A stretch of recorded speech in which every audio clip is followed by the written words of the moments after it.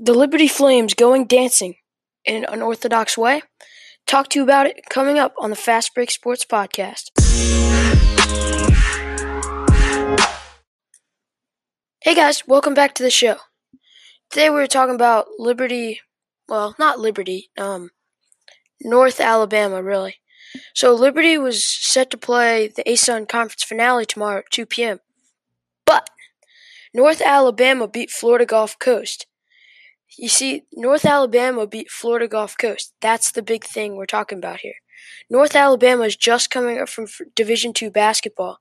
I mean, I have to say, pretty impressed to make a conference final the first year in D1.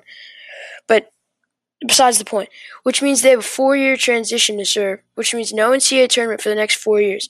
Had they beaten Liberty, they would have punched their ticket, but they aren't allowed to go dancing, so it automatically goes to Liberty. Liberty, a projected 13 seed, going dancing in a strange way.